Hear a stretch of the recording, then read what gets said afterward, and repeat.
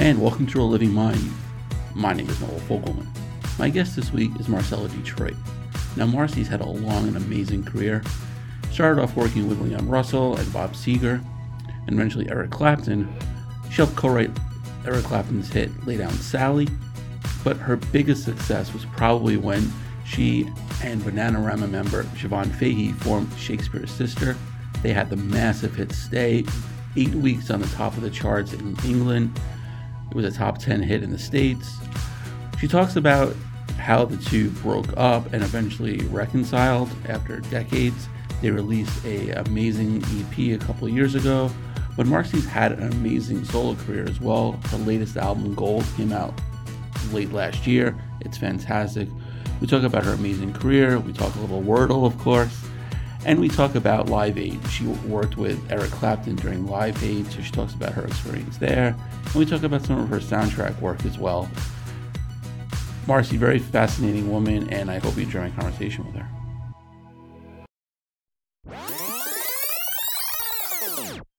So, Marcy, thank you so much for joining me today. I really appreciate it.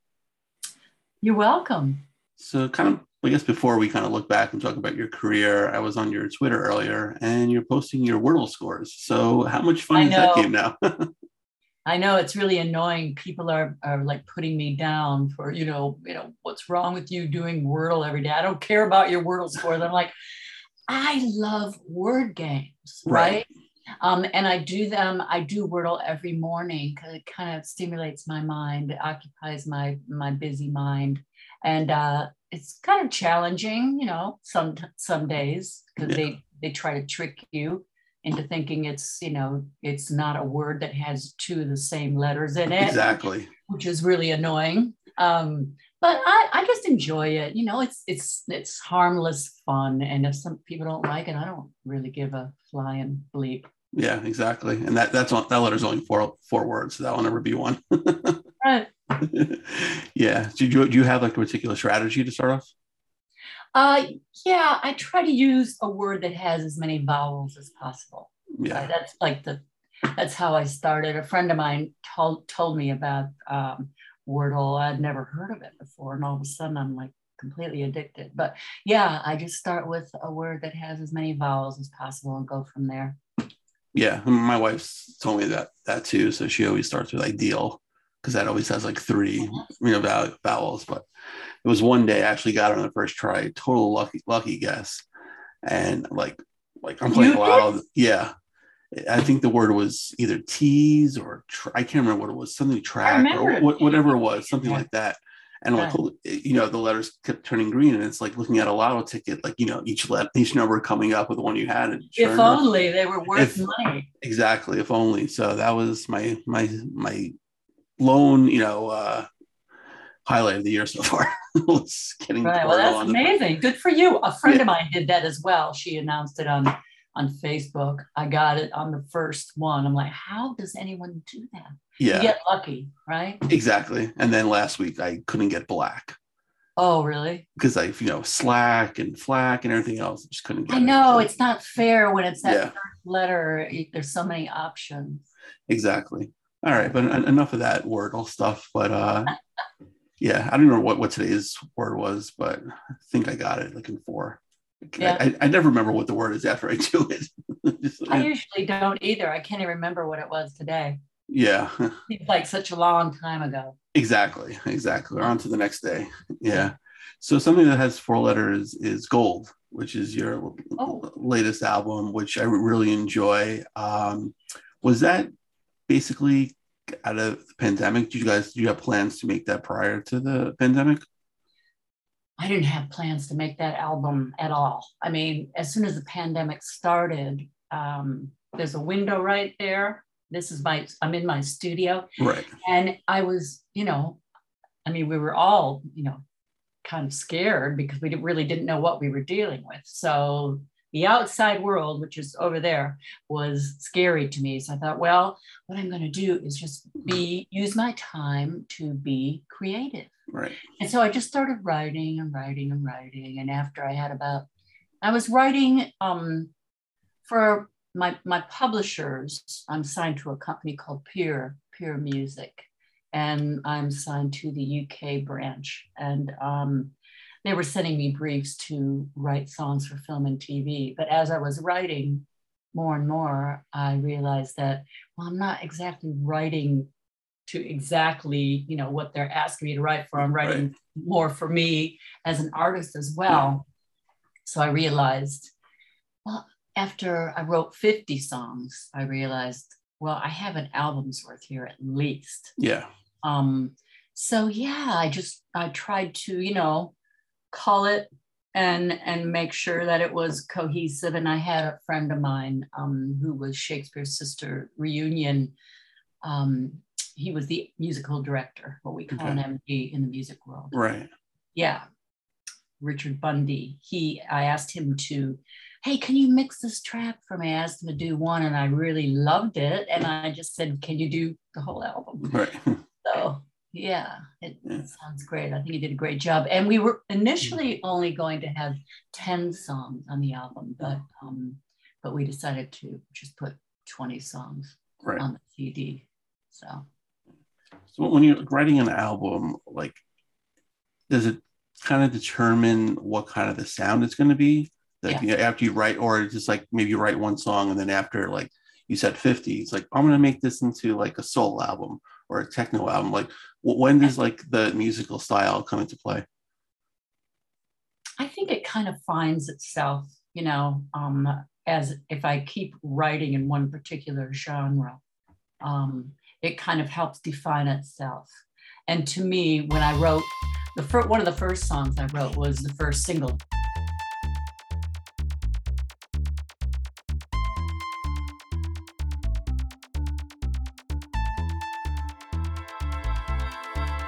She takes, sometimes she gives, she breaks. She doesn't fix, you make the most of it. She cries when you're happiest. She fights when you give up. Generous when there's enough. She hides, but in plain sight she can be kind for a little while. I think I need therapy. Situations got the best of me. This roller coaster's going down. I'm up, I'm sideways on the ground. Powers that be are out of control. The lights are on, but nobody's home. Hey, everybody, you're on your own. The winters can get old. In springtime she comes alive, beautiful in her summer dress.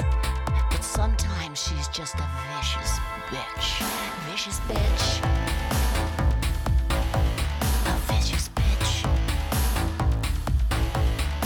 She smiles and you are blessed, brings trials, and you're a mess, repeats the lesson too. Until you get it, it's up to you. You know you wouldn't be able to do these things to me if I wasn't such a feeble machine.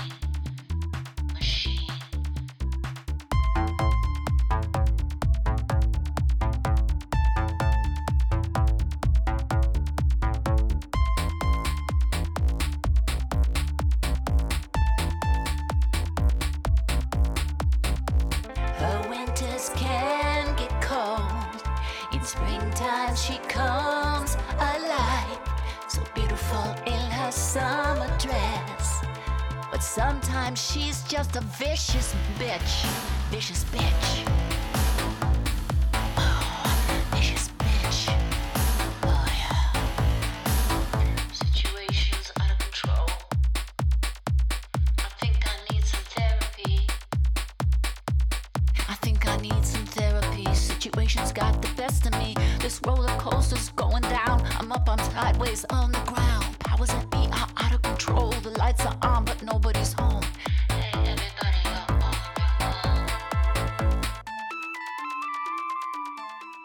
And I loved it because it's a bit techno, it's a bit dance, it's a bit edgy, a little bit, kind of alternative techno, my own style, which not many people get, but hey, I love it. And I said to my husband, his name is Lance, by the way, Lance Aston. I told him, look, I want to write a song about what's going on right now with the pandemic. I want to write a song. I knew exactly what I wanted. I said, I want it to be dance. I want it to be edgy. I want it to be, slightly alternative, kind of dark. And I want it to be called Vicious Bitch.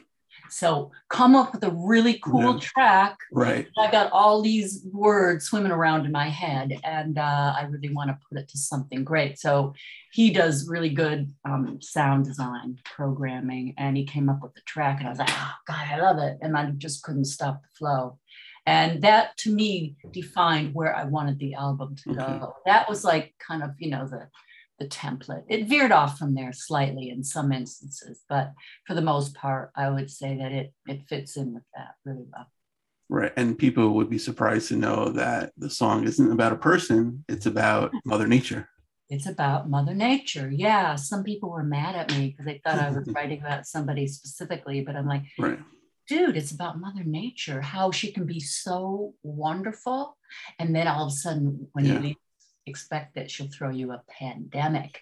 And were we completely unprepared? Not only our country, the world, but the world. And we still are. We're still dealing with it. It's still going on, and people are pretending that it's not. I'm not one of those people, you know, necessarily that's saying, you know, don't go anywhere or do anything now. I'm like completely obsessed. However, it is still going on, and I still feel like, well, I'm still going to wear a mask when I'm around people that I don't know, because we don't really know what's going on. So until that is proven otherwise, I'll be wearing a mask in public. Thank you. Right.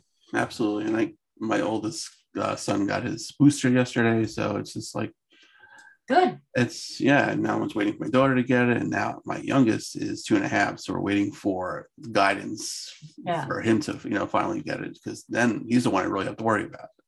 Right. Which is it's a shame. But you mentioned the pandemic, and then 2020, like we live in the Northeast, we had like 3 blizzards on top of the pandemic. So I mean, thankfully no one had to go anywhere, but still it's another thing you got to deal with thanks to Mother Nature. Yeah, exactly. So that's what it's about. It was inspired by that. And that was the beginning of that foray into that territory, which is not that uncommon to me, because I've actually, my Gray Matters album was very dance. Yeah. So, and also my Dancing Madly Sideways album. So it's not like I've never done that before. Right. Yeah, but I do like that kind of music. So. Yeah. And the song Girl on Instagram, was that any like particular like person, or is that just kind of like, a theme of what's going on now in society?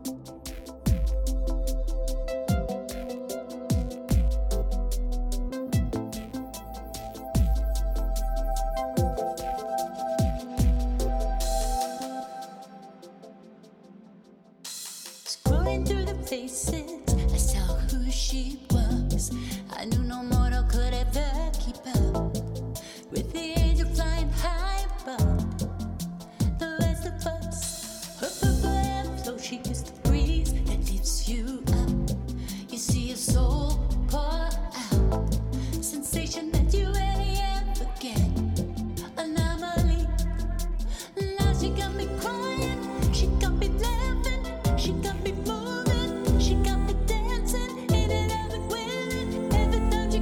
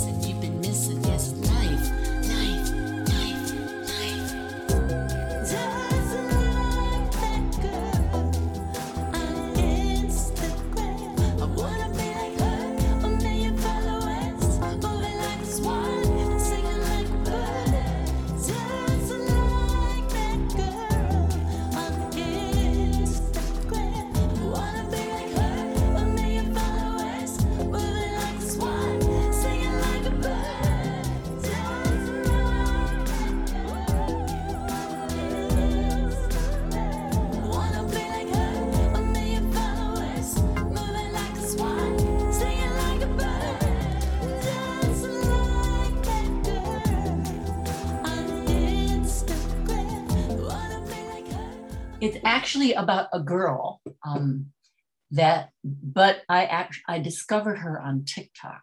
Okay. But girl on TikTok didn't sound as good as girl on Instagram. Right. She's on Instagram as well, but initially I discovered her there. Her name is Madeline the Person. I don't know if you've ever heard of her. No. Have you heard of her? No. This girl is so talented, and she kept getting more and more followers. We became aware of her. My husband turned me on to her, and I'm like, oh my God, this girl's amazing. Right. She's a brilliant singer, but she's also a brilliant musician. Okay. And she would accompany herself every day, singing a different one of her songs, accompanying herself on a different instrument every day, doing covers, and I just really admired her and respected her talent. So yeah, I was inspired by her, and I wrote this song called Girl on Instagram, and it's all about her. Right.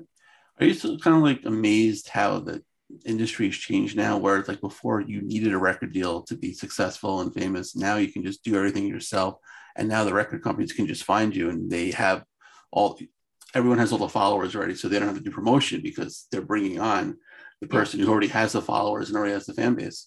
And that happened with this girl as well. She was discovered by a label, and I don't know if they've ruined her career or what, but I've not heard of her for like a year and a half. I haven't seen her on any social media. So sometimes labels getting involved, like big labels getting involved, they want to change everything, even though it was already great. Right. They want to change everything and make her into something that maybe she's not, or, maybe your stuff's not pop enough, or maybe it's too dark or whatever, but she already had so many followers and fans. So I don't know what's going on with that. But the thing about social media and how it has affected music is a really big deal, because some labels won't even sign you unless you have a certain number of followers. And I think, I don't know. To me, I feel that's unfair. If somebody's got talent and they've just come on to social media or whatever, but if the label sees it, goes, oh, they only got 500 followers, it can't be that good. To me, it reminds me, no disrespect, it just reminds me of being in junior high or high school. Right. I hate it. I really hate it. And I'd rather discover somebody that has hardly any followers and just see, how this person's amazing and just become a diehard. Yeah. So I think it's a double-edged sword, really. Yeah. I mean, because some people just need that one break. It could be immensely talented, but you might not have the right follower. You have, 500, but that person, 501, can really help your career. And they're just waiting for that one person to come and help you. You never know. And these days, as an artist, you have to be able to wear so many hats. Yeah. You have to, know how to present yourself to the world. You have to be really good at social media. I mean, really good. You have to know how to write. You have to know how to program. If you do it all yourself, I mean, it's a whole different world right now. Right. And you're doing all of that for less than what you would get if you had a record company dealing, with having someone behind you doing all that. So it's kind of interesting. Yeah. Yeah. Well, and also the problem with it is now that we have Spotify, I noticed that, and I'm, I don't want to sound like I'm, complaining, because it is a big, incredible, brave new world. But I got a notice from Spotify last month saying, you've had a 19% increase in your listeners. Now you had 22,000 new listeners last month.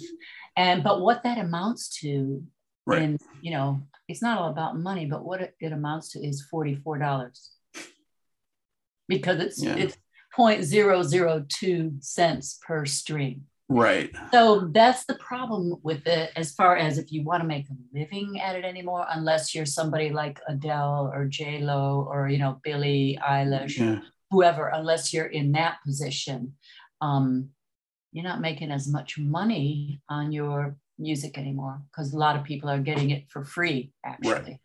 Yeah. So it's a whole different world, and you better have a backup job. Yeah, absolutely. And you have to tour like hell, because that's probably where the money is right now. Yeah, which is the last 2 years killed it for so many artists. That's right. Yeah. Absolutely. So how did a nice Jewish girl get involved in the business? How did a nice Jewish girl get involved in the business? Yeah. You know, I don't really know. Maybe I was just a masochist or whatever, um, because no one else in my family. Although I found out when I was a lot older that my great grandfather was a concert violinist, and that was my first instrument, Right. violin, Okay. when I was 8. I loved music from the time I could sing or play or pick up like a recorder or my violin, Yeah. or the accordion or Yeah. the piano or whatever.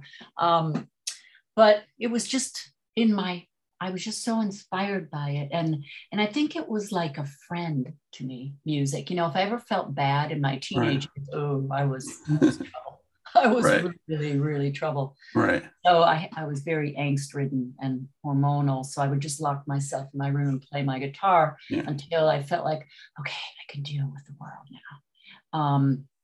Then it started to become so important to me to just sing every day. I decided, and then the Beatles came along, Yeah. and then, I would just sneak into clubs underage. And it was such a big part of my life.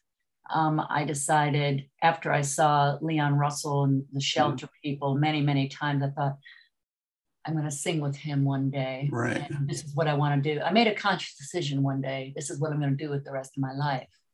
So I made that decision, and I have not stopped. And I've been really lucky. I've done some incredible things that, if you would have told me when I was 12, Yeah. or when I was 10 and 12, when I was watching the Beatles on the Ed Sullivan Show, that you are actually going to meet your first favorite Beatle and stay in his house and do a record, I would have Wow. Yeah. chills thinking about it right now. I would never have believed you. Right. But I met him when I was working with Eric Clapton, which was incredible because we were working out in LA at a studio when I hadn't lived here yet. And we were working at the band, Robbie Robertson Yeah. band. We were working in their studio on one of Eric's albums. And I was working on a song. I was in the studio in the live room, they call it. It's the room that's separate from the control room. And I was playing this piano, and I was working on a new song of mine. And I heard this door open. It just kind of, and then I hear this voice, this English voice going, keep it up. You'll be really good one day. And I turn around and I'm like, it's George freaking Harrison. Wow. I just was like, oh my God. I was so shocked. And I didn't really know what to say. Yeah. So flash forward to, let me see, that was when I was, first starting out in my early 20s, when I started working with Shakespeare's sister, and Dave Stewart was good friends with George Harrison, and they decided to trade studios with him. Like, we'll go record in England and he'll come and use Dave's place in LA. That was just incredible. There were 59 guitars on the wall, and I got to play any one that I wanted to. Wow. There was the Vox amp that he used at Shea Stadium when the Beatles played there, and every guitar in the world that he had played. So it's been an incredible journey, and I'm really grateful for all these wonderful experiences. Right. That's great. I had Dennis DeYoung on last year, and he told me that the Beatles were the greatest job creators in the arts, because as soon as everyone watched them on Ed Sullivan, everyone wanted to get into the industry. And sure enough, that's what happened. Yeah. They inspired so many artists, so many musicians, aspiring musicians and artists to pursue their goal, their dreams.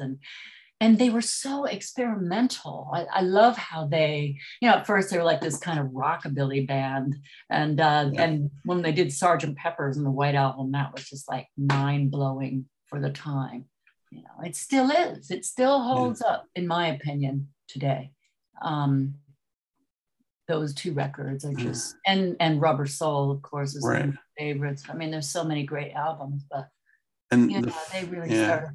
And the fact that it was 6-7 years, and that was it. Yeah. that their impact was, I mean, was just still ongoing, 60 years later, and their time together was so short. Right. And the evolution of them, to sit back and for us to be able to observe this incredible evolution of talent and experimentation and innovation was just, God, we were really lucky. Yeah. With that. Right. And they're really still the only band where everyone had a favorite. Like, you can look at bands now, there's not the same. It's like, oh, I like this guy or this guy. That was really the last band where everyone's like, oh, I'm a Paul guy, I'm a John guy, a Ringo guy. It's like, it's amazing. Yeah. Truly. Yeah. So you guys started with Bob Seger, and so another amazing talent. So what was that experience like? Well, that was really the first big break I had working with Bob, because I was in a band in the Detroit area called Julia. I'd been in several bands before that, but I ended up being in this band. They were quite popular in the Midwest, and they were touring and did mostly covers. And there was a guy in the band named Bill Mueller. He and I started writing. So to me, the pinnacle of our career was we were discovered by Bob Seger's manager, but we named Punch Andrews, but we actually opened for David Bowie. Oh, wow. Okay. At the theater in Detroit. Yeah, in 73, I believe it was. Yeah.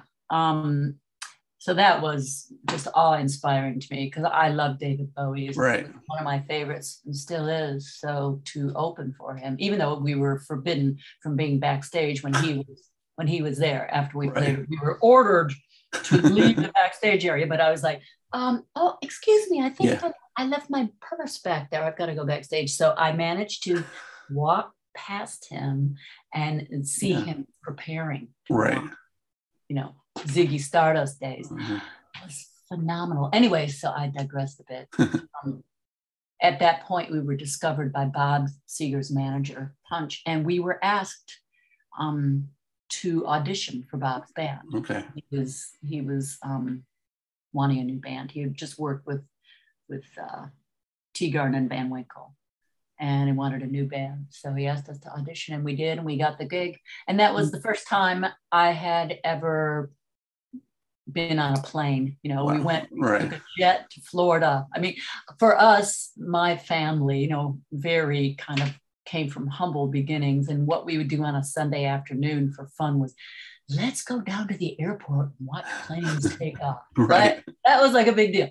So for me to get on a plane was an incredible experience, and to go to Florida, on tour for the very first time with Bob. And we toured extensively all over the South and the Midwest, some places. The furthest west we got where Bob was popular was Colorado and in Texas. But it was an incredible experience. And Bob was great to work with. He was really an amazing performer. And I worked with him with, like I said, with Julia. Yeah. Then he fired them. He kept me on. I don't know why. Right. And he kept me on and hired this band from Tulsa, Oklahoma. These guys who were these hot shots, right? And they were just finishing a tour with a jazz trumpeter named Phil Driscoll. And so he hired them. I was still on as backing singer. I was asked to bring a singer along, to sing BBs with you. So I brought a friend of mine, this guy, Luke Smith. He's from Detroit. And we ended up being on the Back in 72 album. But it was incredible to work with Bob. And we recorded some of that album at Leon Russell's Lake Studio, just outside of Tulsa. So, I ended up being, staying in Bob's band and mingling with the Tulsa guys. They invited me to move to Tulsa. And that's the connection to Leon Russell and then Eric Clapton. Yeah. But it was great working with Bob. Bob was really funny, though. At one point, he had me and I had a girl singer join me, this girl named Shawn Murphy, who's really one of the best singers I've ever heard. Right. She was in Stoney and Meatloaf. And when Meatloaf and her were a duo.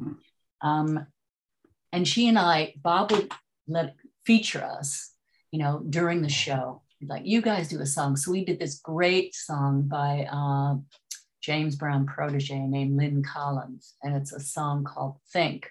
It's not the Aretha Franklin song, You Better Think. It's Right. It's a song called Think About It. And it's very funky. It sounds like James Brown. They used to call Lynn Collins the female preacher. Okay. And anyway, so Sean and I would do this song. And we tore it up. And this one night, we really tore it up. And Bob got so mad after we came back to the hotel. He stopped us in the hallway and said, "You guys are fired." And Sean and I were like, what? Fired? Why? Because we did a good job? Yeah. But he hired us back the next day. Oh, okay. It was so funny. Right. So funny. Anyway, welcome to rock and roll. Yeah. So your time with Leon Russell must have been, exciting as well. You're already in the business with, Bob, so taking kind of like the next step. So you kind of were already experienced.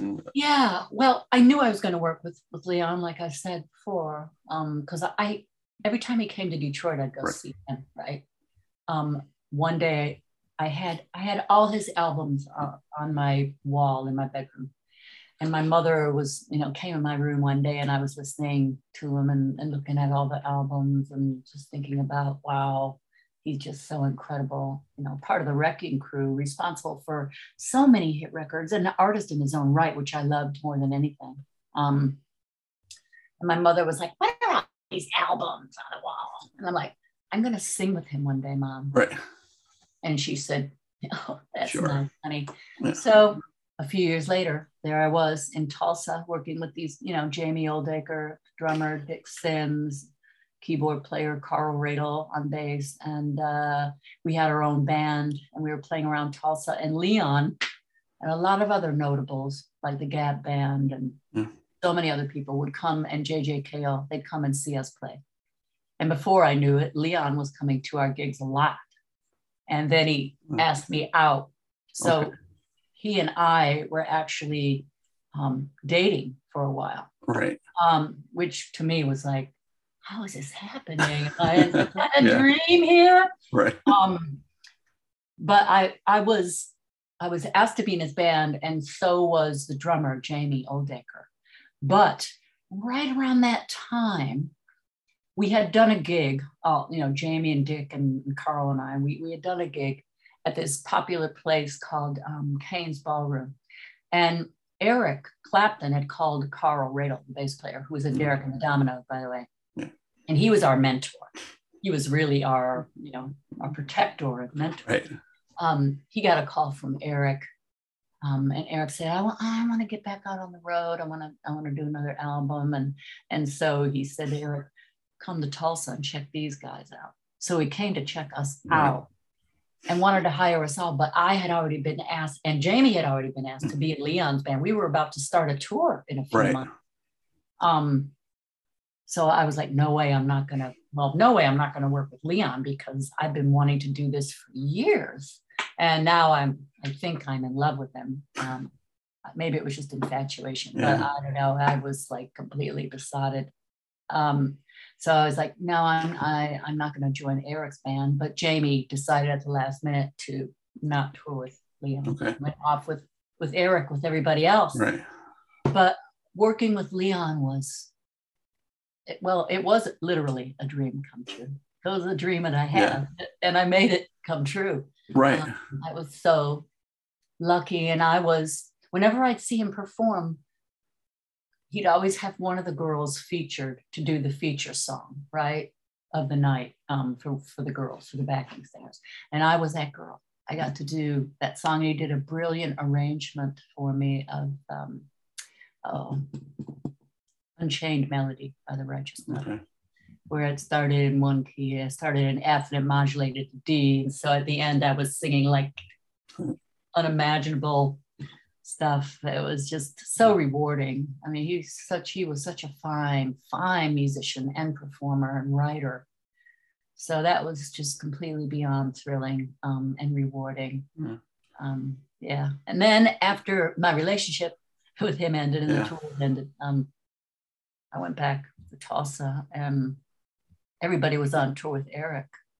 So they called me and said, hey, come down to Jamaica. We're doing this record. And I had met Eric because when I wasn't touring with Leon, I was invited to come and see them play whenever they were close by, like St. Louis. I went there. So they called me and said, oh, come down to Jamaica. You might end up singing on some songs. So I went down there and I sang on about 5 or 6 songs, and Eric asked me if I wanted to be in the band, and I was like, yeah. What am I, nuts? Right. Of course I want to be in the band, be with all my friends, Yeah. So that was incredible. Yeah. What did well, back to Leon real quick. What did your mother say when she found out you're working with him? Well, my parents, I think I really surprised them. I remember when I left Detroit to go move to Tulsa. I'm like, they've invited me to move to Tulsa. I really want to do it. I gotta do it, And my dad said to me, your chances of making it are 1,000,000 to 1. And I was like, watch me. Yeah. Right. So of course they were surprised. They were always very, very supportive. Right. Incredibly supportive, and always gave me the best advice. And when I was like lonely on the road, I would call them and they'd always be there for me and looked after me, and they were great. They were wonderful and very proud of me. Right. That's good. And that's what parents should do, because the kids are going to do what they want no matter what. You might as well get behind them, be supportive, and help them out.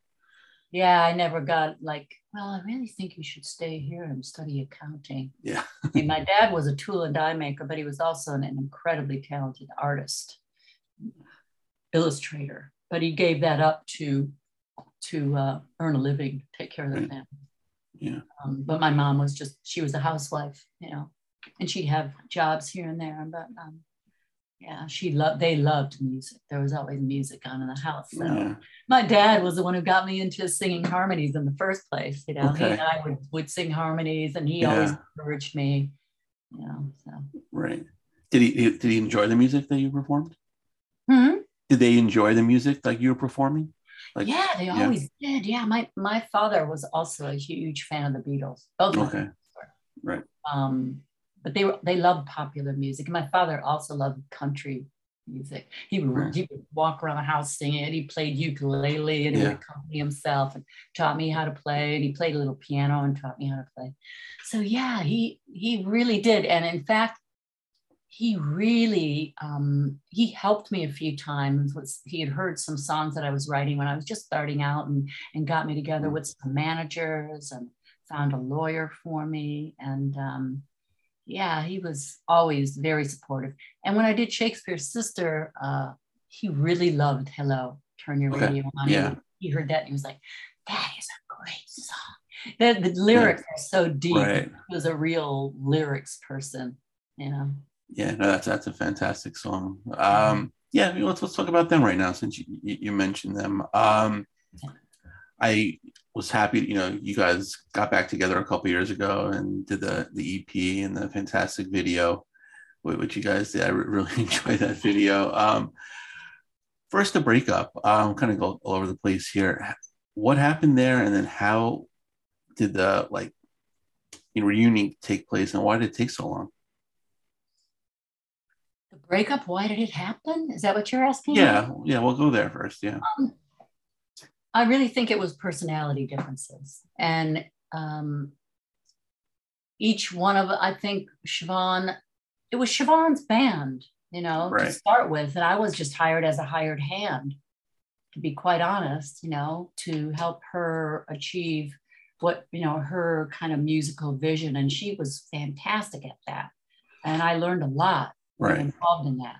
But when, by the end of the first album, Sacred Heart, the record company and her management realized that I needed to be, they wanted me to be more of a 50% member, more of an equal member. Right. And even her husband, Dave, was like, you guys should be a band. You guys should be, like a duo, like a band. I'm like, I know Siobhan didn't really want that, and I wasn't necessarily looking to do that, but that's what ended up happening. The publishers and the record company and the management were like, you guys, we need to make this happen. So by the time the second album happened, I was an equal member, and we started writing at my house, just Siobhan and I. We started writing all the songs together in my humble little house, which is literally like a few blocks from where I live right now. Right. And one morning, Dave and Siobhan came over. It was like on a Sunday morning. It was 10 o'clock in the morning. I'm like, my husband said, hey, get up. Dave and Siobhan are here. I'm like, what's going on? I haven't even had coffee or anything. So they came over, and Dave said, they used to have these amazing parties, like where everybody who was anybody would be there, from like Dr. Timothy Leary to right. Johnson to, Tom Petty. I mean, you name it, everybody would be there. And we inevitably end up singing, there'd be some jamming going on. So Dave was like, well, you know how you always, when we have these parties, you end up singing these, these beautiful ballads, and I've got an idea for a song for you. The album was a concept album based on this movie called Catwoman of the Moon. The film was made in 1952, and it was a US like sci-fi B movie. It was so cheesy, but we loved it, and we wanted to try to buy the rights to the film and superimpose ourselves into it. Right. That didn't happen, but we still used the movie as inspiration for the album. So Dave said, like I was saying, I have an idea for you to feature you on the album. Let's tailor make a song for you, where the character I was portraying, that I wanted to portray in the film, and that we each had our different characters. That I would be portraying is singing to an earthling who's come to the moon, and they've fallen in love, and now he tells me that he has to leave. So I'm simply begging him to stay with me. Right. Dave starts playing this idea of the song. He plays the first verse and the little bridge bit. And all of a sudden, when it got to what would be the chorus, I just started singing, stay with me, that exact melody. Right. And the song was born. He already had some more lyrics, and then he was like, well, we need to come up with the middle eight for Siobhan. So we all know that the rest of the album, was finished. We did it at George Harrison's, and then Stay, Goodbye Cruel World was the first single, but it didn't do perhaps as well as they wanted it to do. So then the label decided it's going to be Stay next. And I was like, Siobhan and I were both like, after we wrote it and we took it to their house, and the legendary producer Chris Thomas was there, and Dave's band, the Spiritual Cowboys. We played the cassette, and Chris Thomas like stood up and he said, "Smash #1." And we were like, what? Okay. Yeah. So anyway, the label loved the song. Siobhan wasn't happy. She didn't want it to be a single. I was like, I guess it's out of my control. They wanted to be the single. So it ended up being the single, and we ended up like touring all of the country. I actually, because Siobhan didn't want to do the promo. So I went with one of the people from radio at the label, and I just took a guitar and just sang it on radio by myself. Yeah. And next thing we know, it enters the charts. I think it was at number 29. And we were doing Top of the Pops, which is like, the American Bandstand of England. Yeah. And it just kept climbing up the charts. And next thing we know, it was #1 for 8 weeks. This world is wearing thin, and you're thinking of escape, I'll go anywhere with you. Just wrap me up in chains. But if you try to go alone, don't think I'll understand.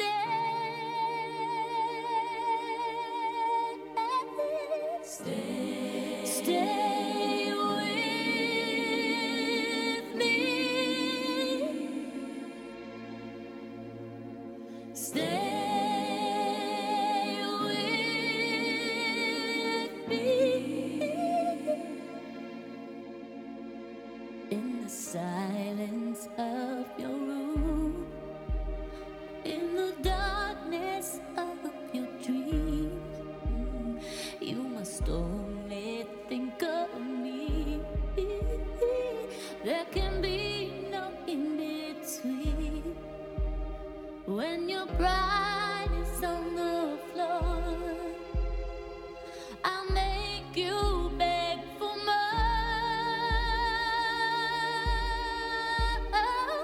Stay with me. Stay with me. You'd better hope and pray that you make it safe back to your own world. You'd better hope and pray that you'll wake one day in your own world.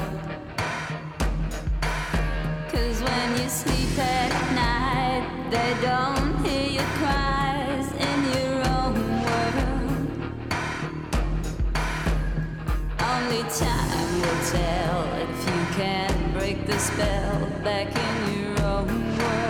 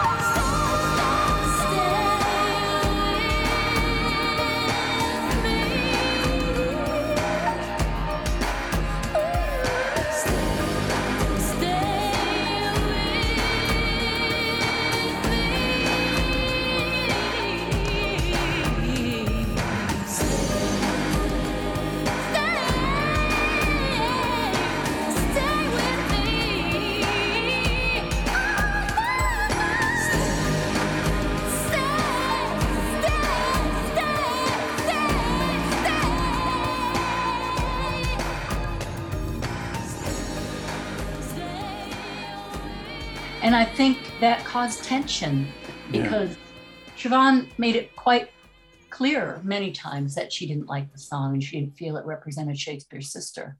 But it was like a runaway hit and we couldn't stop it no matter what happened. And then we had, and there were tensions around that. I wasn't happy about, the fact that there were tensions. Right. I was just doing my job. But I don't know. I mean, I can understand her being upset, but on the other hand, like I said, I was doing my job. I was singing a song that we wrote, and it was it was a great song, and I loved it. And so, we did that, and then they released "Hello, Turn Your Radio On." I Don't Care.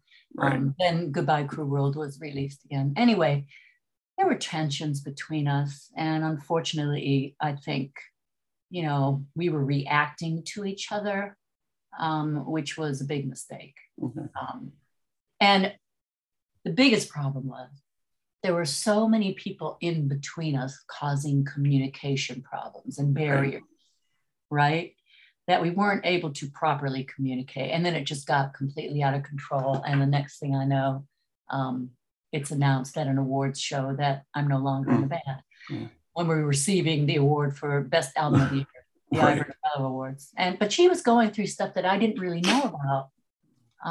We were supposed to do the Royal Albert Hall, but we came back off a tour in the States, and it was announced that we wouldn't be doing that, which was to me going to be the pinnacle of our career. To play the Royal Albert Hall was like, I was really looking forward to that.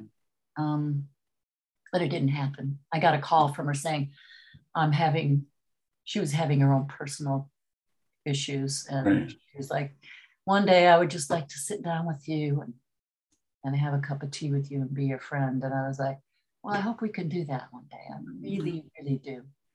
And I wished her well. And then the band was over.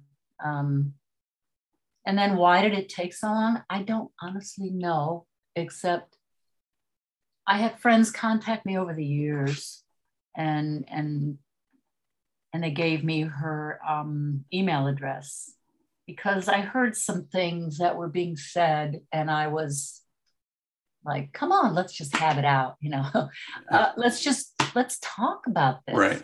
Let's just sit in a room or, email and have it out. And so I contacted her a few times and I was ignored. And then finally I got a response back and I said, look, I would just like to talk to you and try to, come to some kind of resolution. And she was like, well, I'll be in LA soon and maybe we can just do that. That was in 2012. But that didn't happen for whatever reason. I guess she wasn't ready. Right. Is what she told me later. She wasn't ready. So then, in 2018 is when I didn't know this either. Oh, sorry. I didn't know this, but my husband got a call from her and they were in touch. He went to go meet with her around that time to see where she was at. If there was like a possibility of to kind of feel her out to see, if there was a possibility of any communication. But he said, no, like it. So in 2018, because they had been in contact, my husband Lance got a message from her manager saying, hi, I'm Siobhan's manager. And I was just wondering if Marcy would be, amenable to just to have a chat with me. Right. And so he told me that I nearly fell off my chair. I was like, wow, this is crazy. Oh, well, yeah, sure. I'll have a chat. So he called me and he said, would you be, Siobhan has just reunited with Bananarama and we're thinking, how would you feel about at least just meeting with her? I'm like, okay. I didn't really know what to expect, but met her at this little coffee shop in LA, like kind of nondescript place that I'd never seen or heard of before, and walked in and I saw her sitting there and I was like, should I have brought my boxing gloves? I just didn't know what to expect. Yeah.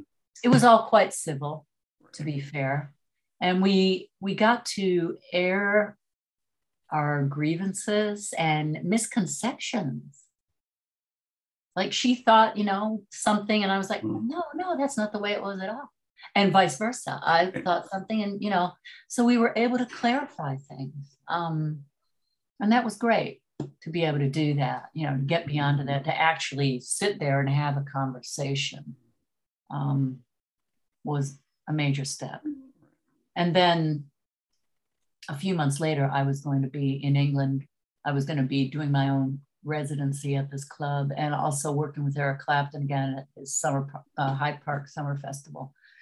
And she was over there. And so we met again, we met for lunch and they were talking about possibly doing some touring and my husband, because he was involved in some of the first records. Okay. And he's even got credit on the Hormone of Yours album. He's called Casio Man. Mm-hmm. He helped us sample some really great sounds for the album. So he was the one who said to Siobhan and I and her manager at this lunch in London, why don't you guys see if you can still write together? See what the vibe is like instead of just doing like some retro tour. Right. Why don't you try to, see if you still got that magic. So we discovered that we both loved the desert. And she had a friend who had an Airbnb out in Joshua Tree out here in California. And we went out there and the first song we wrote was the first single, All the Queen's Horses. All the Queen's horses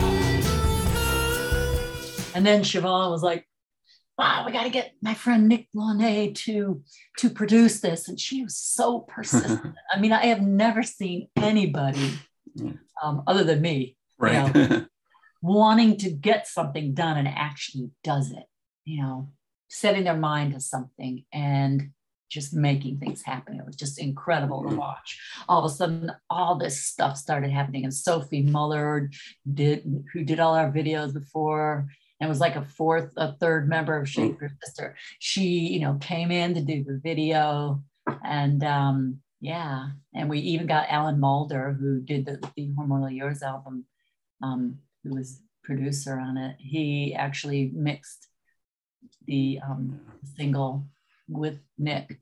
So yeah, it was great. It was really great to be able to do that. Yeah. And the video, you know, it's fun. I'm sure it kind of, you know, mended fences, so to speak. It looked like it was that was the goal of the video, to kind of mend fences. You guys walk into the bar and, you know, bartender and coming in. So it definitely give a happy ending, which was really good there. Yeah, it was great. It was really fun, and it had a good sense of humor, and those drag queens knocked us down on the ground. I mean, I thought my back was going to be broken, but yeah, that was my friend Morgan McMichael. Yeah. But yeah, it was really cool, and it was great that we got to do that. Right. You mentioned before, like, she didn't think Stay was like the sound for Shakespears Sister. Like, what like songs did she actually think was like the basis for the band from that album? Goodbye Cruel World. Okay. Hello.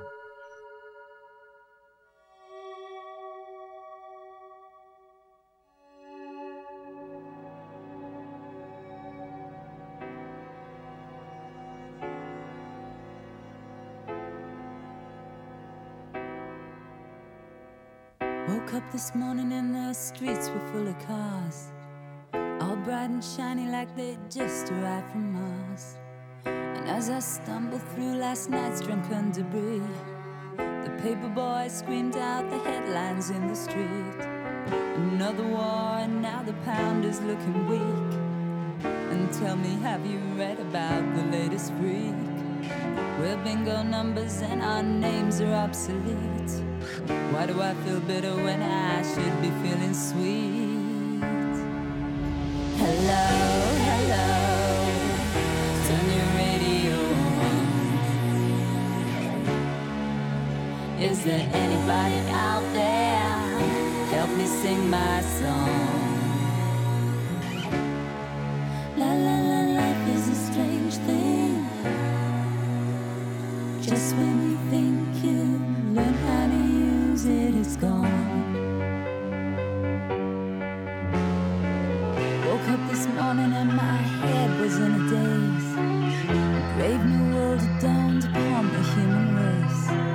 When words are meaningless and everything's surreal, gonna have to reach my friends to find out how I feel. And if I taste the honey, is it really sweet? And do I eat it with my hands or with my feet? Does anybody really listen when I speak? Or will I have to say it all again next week? Hello, hello, turn your radio on. Is there anybody out there? Help me sing my song. Hello, hello, turn your radio on. Is there anybody out there? Tell me what went wrong. La la la, life is a strange thing.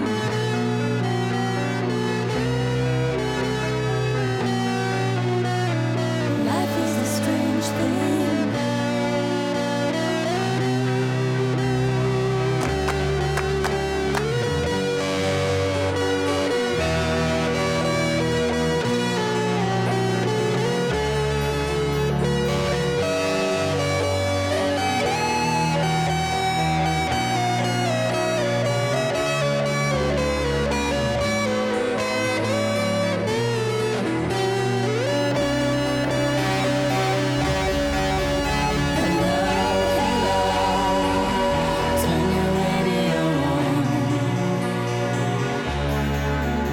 Is there anybody out there? Let me sing my song. Life is a strange thing. Maybe So- because I think because it was a ballad. Right. But Hello was a Yeah. ballad, so I don't Yeah. know. Just I don't know, personal preference. Right. Yeah. So who was Andre on the song My Trouble with Andre? Or the Trouble with Andre, yeah. Right. Andre was a friend of hers, some Okay. guy that I had met a few times. And there was some talk about him. He was afraid to come out. Mm. That's kind of what the song is about. Right. I didn't know him well. Like I said, I only met him a few times, but yeah. Yeah. Right. Do you guys have any plans to work on anything else? As far as I know, not. No. Okay. She's doing her own thing. I'm doing my own Okay. thing. Right. Yeah. Yeah, I don't know. I've not heard of anything. Right. Yeah. Yeah. So going, I guess, back even before that, with Eric Clapton and Live Aid. I mean, that's like one of the biggest, days of, music ever. I remember, watching that. I saw the DVD. It was fantastic. What was that experience like? And like, what, just getting on stage and seeing just the massive people there. Oh my God. It's inexplicable, really.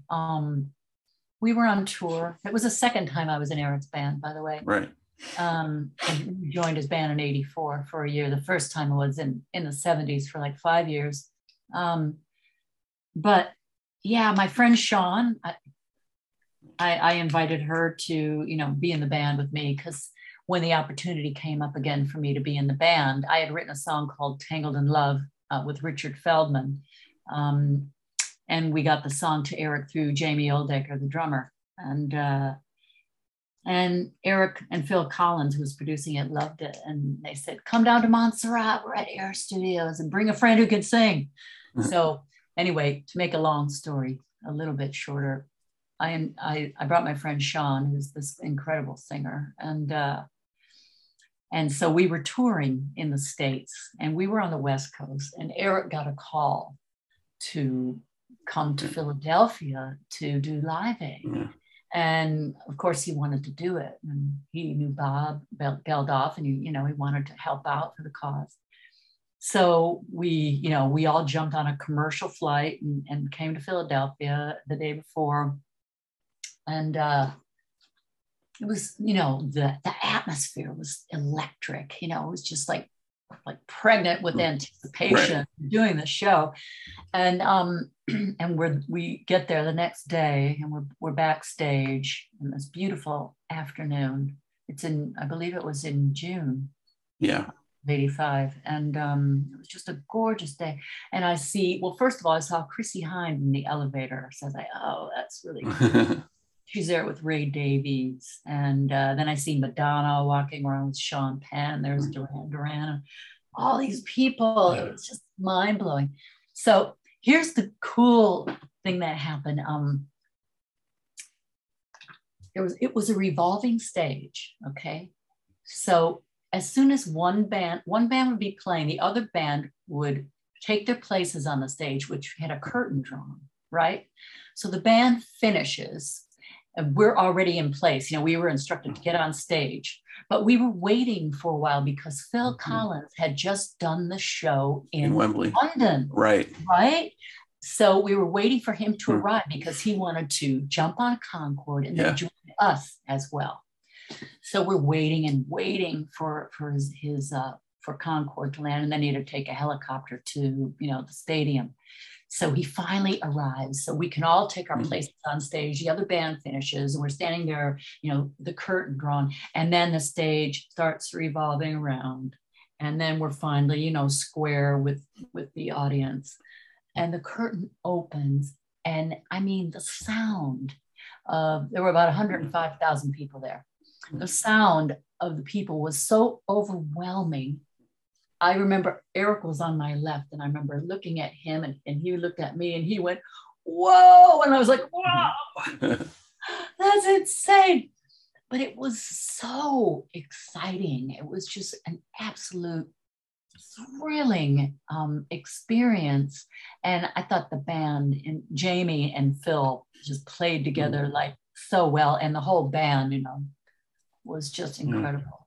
You know, got Don on bass and Tim Rennick on guitar and Chris Stainton on keyboards and Sean and I. And man, it was just such an incredible day. And we did White Room, of course, which is one of my favorite Cream songs. Whenever we did that, I used to love that so much. Back to my hippie trippy days. But yeah, it was beyond, you know, beyond incredible, for lack of a better description. It was a great experience. Yeah, I'll always remember it and treasure it. Were you able to kind of monitor what was going on in like the other locations as well, or no? In London, you mean? Yeah, we watched. We were able to watch it. I think it was later though, because that day, you know, we were focusing on, you know, getting there and doing the sound check. And they did have little TV monitors on in the other in the dressing area, so we were able to see some of what was going on there, and also in Philadelphia at the same time. Yeah. No, it was fantastic. I had Tessa Niles, who's a very great backup singer, on, and she was with David Bowie. And her claim to fame, unfortunately, is when they introduced the band, Bowie gave her the wrong name. So I think so she wrote a great memoir. So she kind of talks about that in the book, which is really funny. I think they call it Teresa or something like that. God. Yeah. But of course, at that point, you know, she didn't care because she's just being introduced by David Bowie in front of 100,000 people. So it was just kind of funny story. That's funny. Yeah. But let's go further back a little more. An album I really liked, but unfortunately didn't do much, was your solo debut album.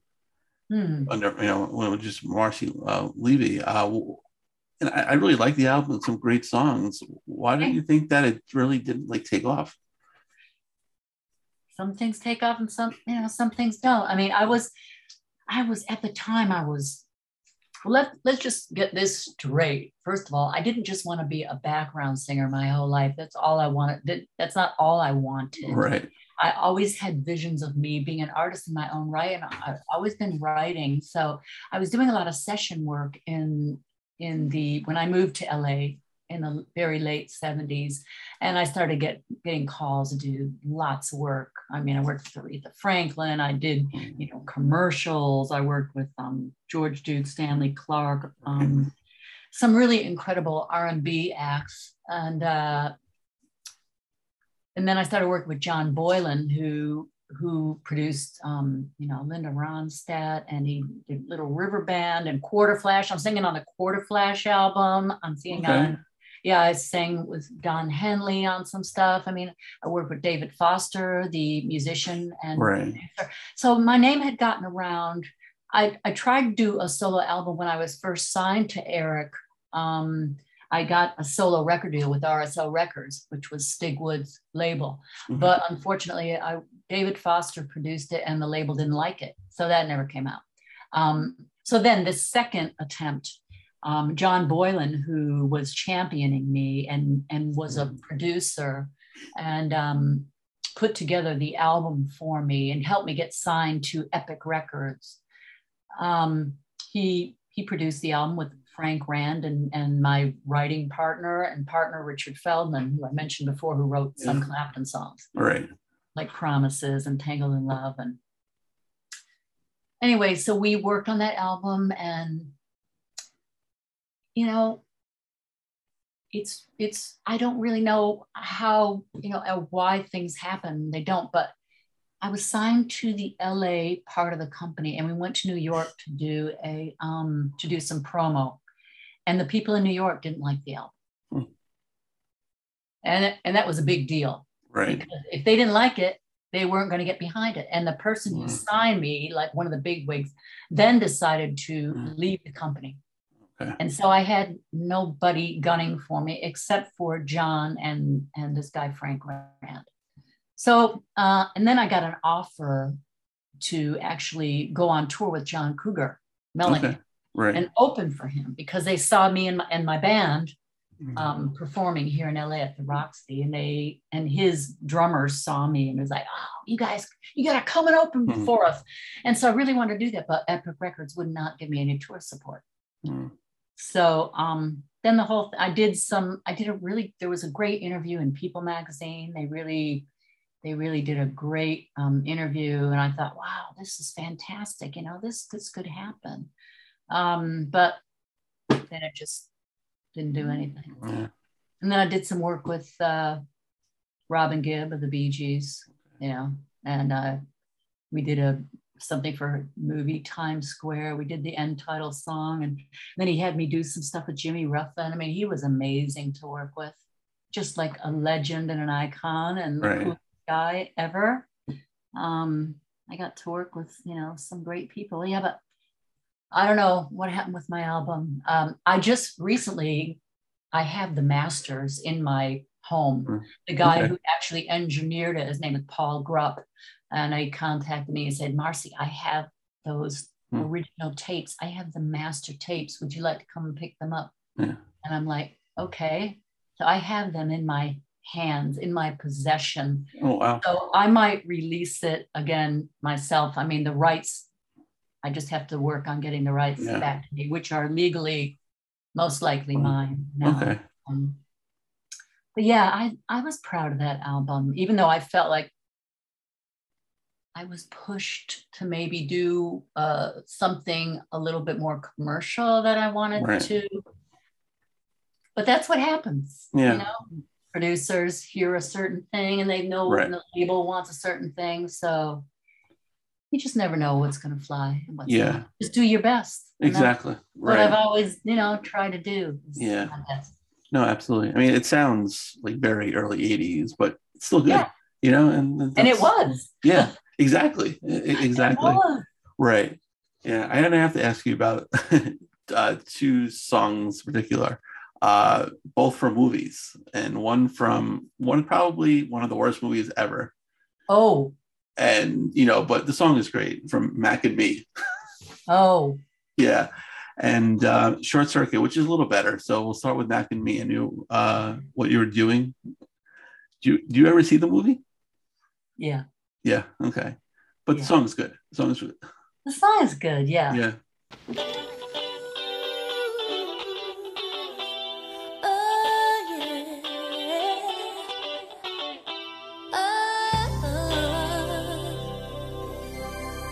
You come on, shy, even naive, not at all like a man of the world.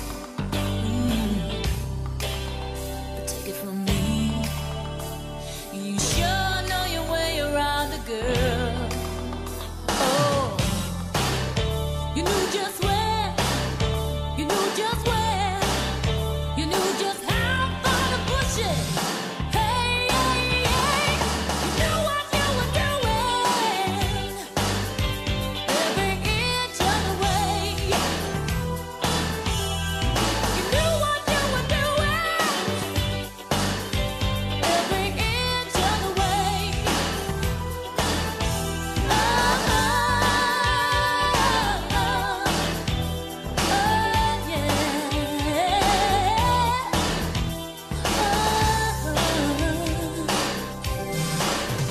You held me close, but not too tight. You gave me room to believe.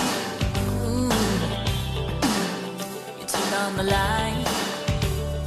You took me to the party in my dreams. Oh, you knew just how and how far to go. You knew just what I needed. Whoa,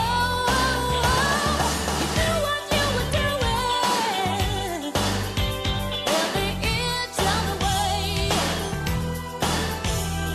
You knew what you were doing,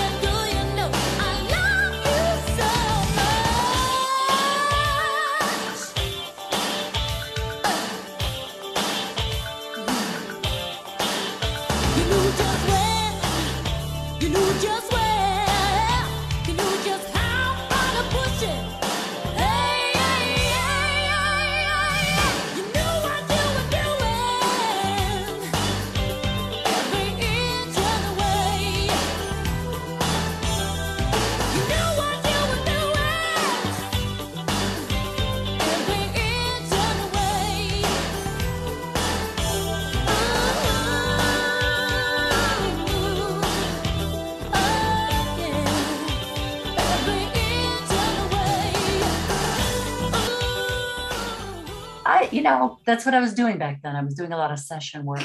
Right. So stuff was coming along, and I was getting calls from all these major producers and artists along the way, and that's what I did, and that's what I was known for. I thought we did a good job with the song. I like the song. Yeah. I mean, the movie. Whatever. Hey, it was a Hollywood, Yeah. cheesy movie, but Exactly. people liked it. I think. I don't know. Right. Well, people like Short Circuit, and the song you did with the great, Max Carl in there, which Call Me was even better. I think it's a better song, but yeah. So when you get associated with a movie like that, Mac and Me, even though the song is good, is it kind of is it hard to get that stench away, or it doesn't even affect you? Stench, that's a pretty harsh word, dude. Well, I because the movie. I know. It's figurative. Yeah. Hey, I wasn't thinking about it. Okay. I was just thinking about, doing my job and doing it really well. And what's next? Right. What's next? Yeah. What's next? What I'm going to do to further pursue my dream. And getting all that incredible studio experience and working with all these amazing producers on these incredible productions is, what I was very diverse, and I was really lucky, and I got an incredible education working with David Foster, and some of these other producers that, they worked me hard. I right. had to be quick and have, a tremendous skill set. So I just enjoyed it. I just enjoyed singing, and it wasn't really an afterthought for me, oh God, I got to move myself away from this. But who knows, maybe the industry thought that. I don't know. Right. And maybe it's hard, it's hard to second guess it, but people are judgmental and they have their opinions about things. And if somebody does that, then maybe that's all they can do, or we shouldn't take them seriously doing something else. But for me, I just got into music because I loved it. Right. And I just wanted to pursue it with all my heart and soul, and to be doing the stuff that I was doing. I was really proud of it. Yeah. Hey, there are a ton of great songs from bad movies, so there's nothing wrong with that, So yeah. So was there anything you learned, because Jewel, your first album after Shakespeare's Sister, also a fantastic album. Was there anything you learned from making that album that you took from making, Marcella a decade earlier? Oh yeah. Well, what I learned from working with Siobhan and working with Shakespeare's Sister, and I remember telling her this right at the end of our last tour, saying, I thank you for showing me what it means to be an artist, because I really, really learned about that. Right. And I knew that I was going to be doing a solo album next, because Siobhan had expressed a desire to be with her family and take a break after, touring For Formerly Yours and all the success and the hard work we did on that. So having that in mind while I was on tour, I started to write for my Jewel album. And I did all my little demos at home. And yeah, I feel like it really helped me to develop as an artist and find out, who I was and what I wanted to do. And I'm really, really proud of that album. And also the following album that I did, Feeler, is I think my favorite solo album that I've done. It's undeniable. It still holds up today. But there are some songs on the Jewel album that I'm especially proud of, like I Believe. Right. I adore that song, and I'm really, really proud of it. Not everybody has a right to be living their lives. Oh, but we're a long, long way from paradise. If there is freedom, tell me why everybody wants to fight. Oh,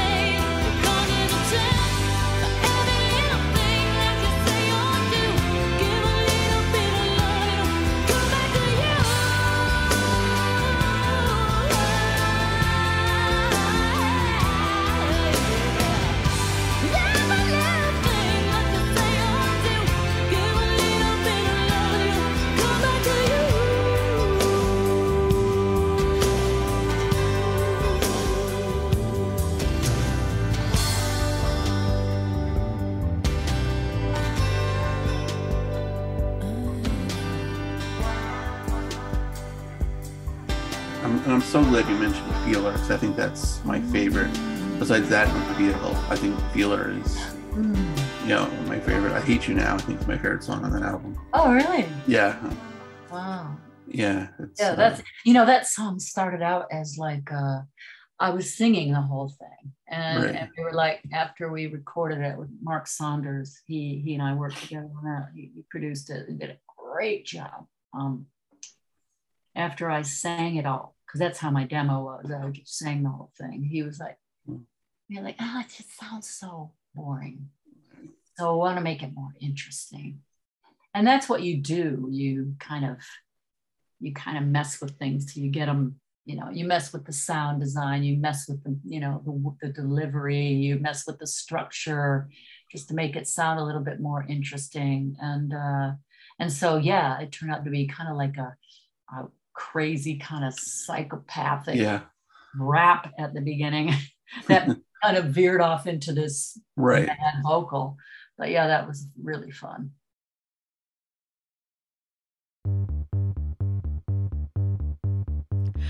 I hate you now, but I know I won't always feel this way.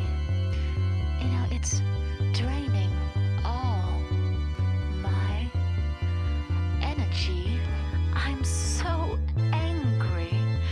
Red is all I see.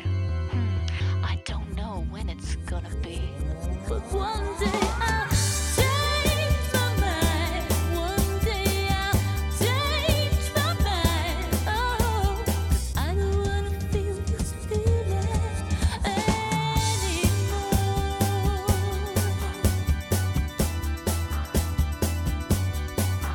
Now I could easily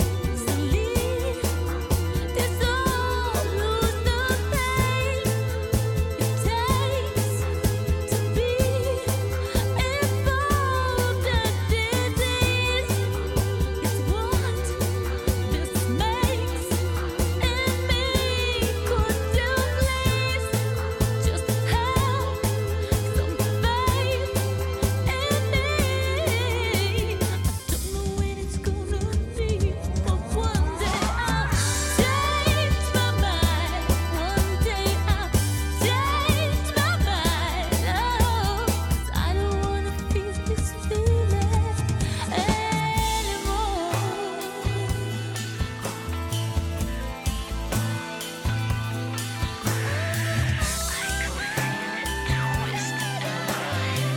Makes me feel so dead inside. I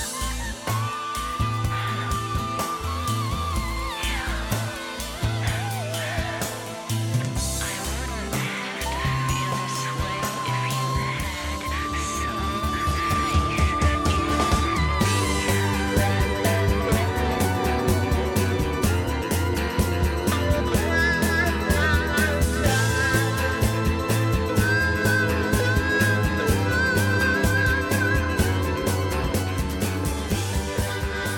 And then on Jewel, the duet with Elton John, like a real thing, made like a great great cover song of the Thank you. Marvin Gaye song. I imagine your paths must have crossed with Elton, working with Elton John. I'm sorry, with Eric Clapton over the years, right? Yes, it did. When the first time I was in Eric's band, we were in England and we all were invited over to Elton's party. So there was like a record, like an album cover, like full of Coke, that we were sitting around one night. I remember that really well. Then to work with Elton again, to actually work with Elton, because I didn't work with him, we just partied with him. Yeah. But this time, when we were working on my Jewel album, and Chris Thomas, who produced, so many great albums, including Elton and, Pulp and In Excess and Pretenders, and he was producing my Jewel album. So he got a call from Elton saying, "Hey, Chris, can you come and produce my duets for one album?" And he said, "Well, no, I can't, because I'm producing Marcella Detroit's album." And And Elton said, "Oh, well, I'd love to do a song with her.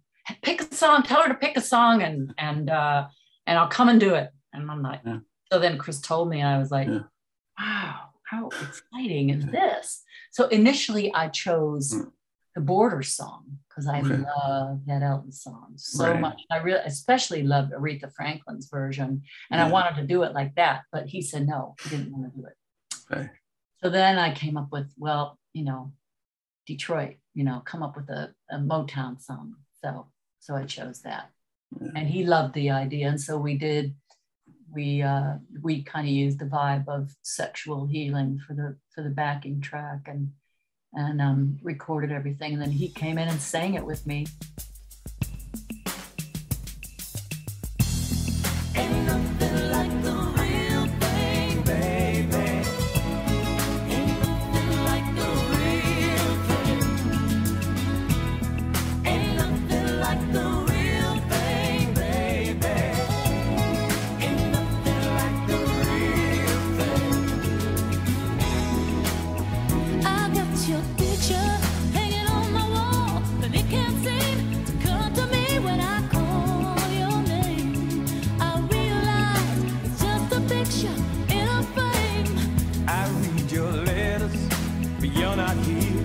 They don't move me, they don't groove me like when I hear your sweet voice whispering in my ear.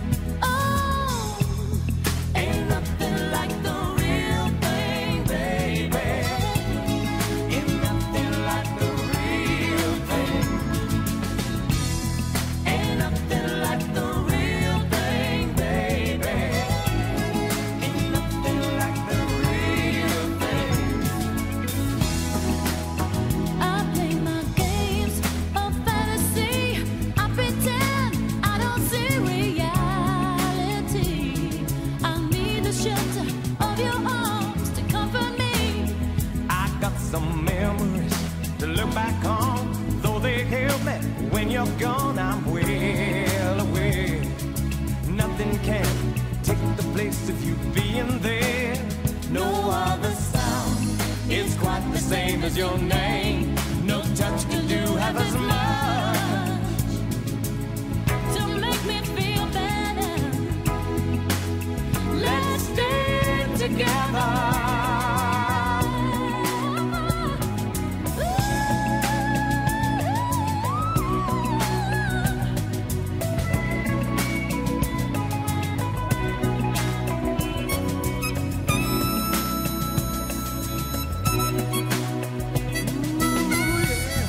Ain't nothing like the real thing, baby. Ain't nothing like the real thing. Ain't nothing like the real thing, baby. Ain't nothing like the real thing. I'm so glad we got the real thing, baby. So glad we got the real thing. Ain't nothing like the real thing, baby.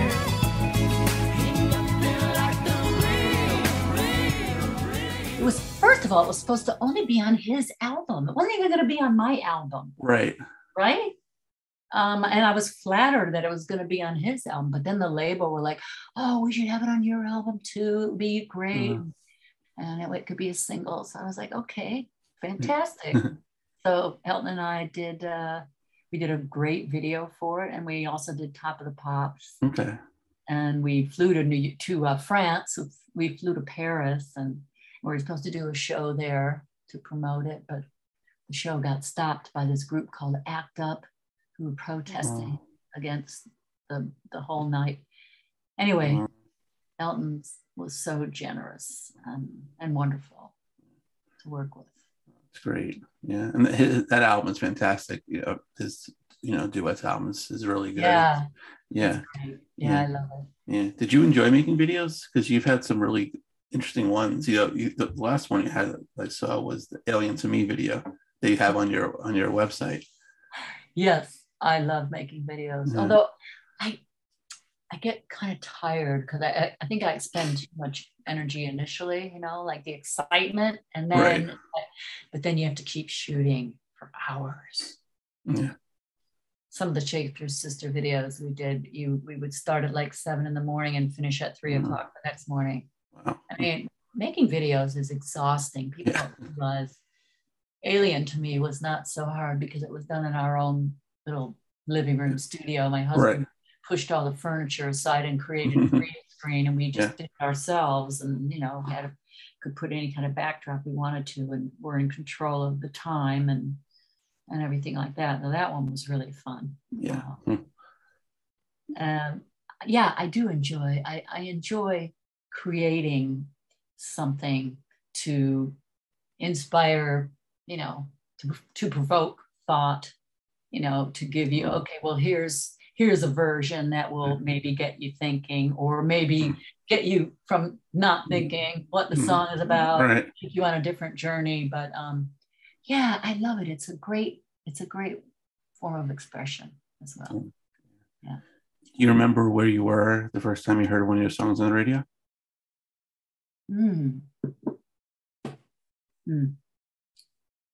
Well, I remember where I was when I heard one of the first songs I ever sang on, which was the Bob Seger album back in '72. I sang on a song called Rosalie, and my vocal is very distinctive in that song. Right. So I was in Detroit, and I was listening to the radio, with my family, and I was like, oh my God, there it is. Rosalie. And it was a pretty big hit for him around that area and around that time. Yeah, so that was one of the first ones I ever heard. Is there any, you hear one of your songs, whether you sing background or Shakespeare's Sister or one of your solo songs or even one songs you wrote, that you take great satisfaction when you hear that on the radio more than any other one? Oh, that's a good question. I'm really proud of Stay. I recorded, we did the demo at my studio, like I said, just down the street. And I recorded everything on my home studio on a Fostex 8-track. And on the keyboard that I still have to this day in my studio. It's really outdated, but I love it because I'm used to the action of it. It's it's a Yamaha DX7, and people probably laugh, oh my God, that's so old school. Yes, it is. Right. I love it. But yeah, I recorded my lead vocal and all our vocals, Siobhan and my background vocals in my studio. And Chris liked it so much. And even the keyboard part, he liked it so much that when it came time to produce that record and that single, he was asked to come in and help since he loved it so much. He was like, I want your original vocal and I want your background vocals. I'm like, okay. In those days, you couldn't send stuff over the internet. You had to pack it up, protect it, put it in FedEx and FedEx it overnight or whatever, 2 or 3 days later. So we sent it over. And the funny thing about it was back then, we didn't have, there's this thing called MIDI, which kind of connects everything up, all the instruments and everything, keeping it in time and everything. But we really did not have that back then quite as precise as we do now. Now it's like a piece of cake. Right. Back then we didn't have it. So you can hear, he had to fly my vocal into the track that we recreated at George Harrison's studio. We recreated the whole song. We still had my keyboard part, but Steve Ferrara, who was working on the song with us, and this guy Ian Maidman, the bass player, they helped create the track. And it sounded amazing. What they did with it was really, really brought it to life. How the drums came in, because our demo didn't really have that. It had very light drums and it was all like synthesized. It didn't sound anywhere near like it sounded on the record. So they had to fly our vocals in, and Siobhan's vocals as well. So you could hear, if you listen, by the end of the record, my vocal is drifting out of time. especially like some of the high riffs that I'm doing, except for the really high one that introduces the last chorus. That one I did at Dave's studio in Encino in LA. But yeah, I'm very proud of that, just to know that we recorded that little demo at my house. I did that. I am so proud of that. So yeah, every time I hear that, I get a kick out of it. And I remember it so distinctly. I remember doing the vocals, and I remember, what fun it was to create the song and play it for everybody and people loving it. And yeah, so I love that. And I also love hearing I Believe. I'm really proud of that. I wrote that on my own, and it was something that I really wanted to say at the time. So I'm really proud of that one too. No, I love that song. It's so powerful, and your vocals are unbelievable in both songs, but especially in I Believe, which is, you knock it out of the park. Thank you. Yeah, but Marcy, I really appreciate your time today. This was fantastic. Where can people find you? On Twitter or social media, wherever? I am ubiquitous. I am on Instagram at Marcella Detroit Official. I'm on Facebook at Marcella Detroit Official. I am also on Facebook at M Detroit, but that is my personal page. That's already I can't get any more friends. So I'd rather have them follow me at, Marcella Detroit Official. Right. On Facebook. I'm on TikTok, Marcella Detroit. What am I missing? I think that's about it, really. Okay. I can't keep up with it all. Right, yeah. No more MySpace, right? You're done with that. Yeah.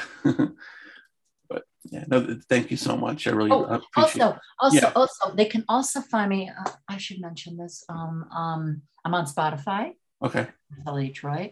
I also have my website, which features my music, my new music and old music. I have 180 songs up there. If you just want to have, some music playing in the background while you're doing, whatever you're doing. I mean, you can listen to a whole catalog of my songs at marcelladetroit.rocks, ROCKS. And there's also marcelladetroit.com, which is more of a kind of gives you my biography, tells more about what I've done. It gets into all that, people I've worked with and blah, blah, blah, blah. But the .rocks is the one that has new and old music on it. Right. And that's the one where all the proceeds of downloads go to the Ukraine, right? Yeah, for one of the songs.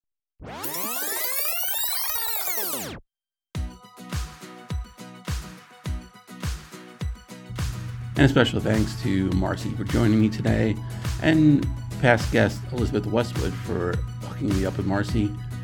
I know I mentioned Lay Down Sally in the open. We didn't even talk about this song. Fascinating song, but Marcy's had a great career and there's so much to talk about as well. She gave you all her socials at the end of the interview, but if you have a guest suggestion, you can hit me up on Twitter at @thefirstknoll19 or like the page Living My Youth on Facebook. Go to iTunes, check out all the past episodes we've had. While you're there, please rate and review the show. Don't have iTunes? Not a problem. Show's on SoundCloud, Spotify, Podbean, basically wherever you can find a podcast. A new episode comes out every week. Stay safe, everybody. We'll see you then.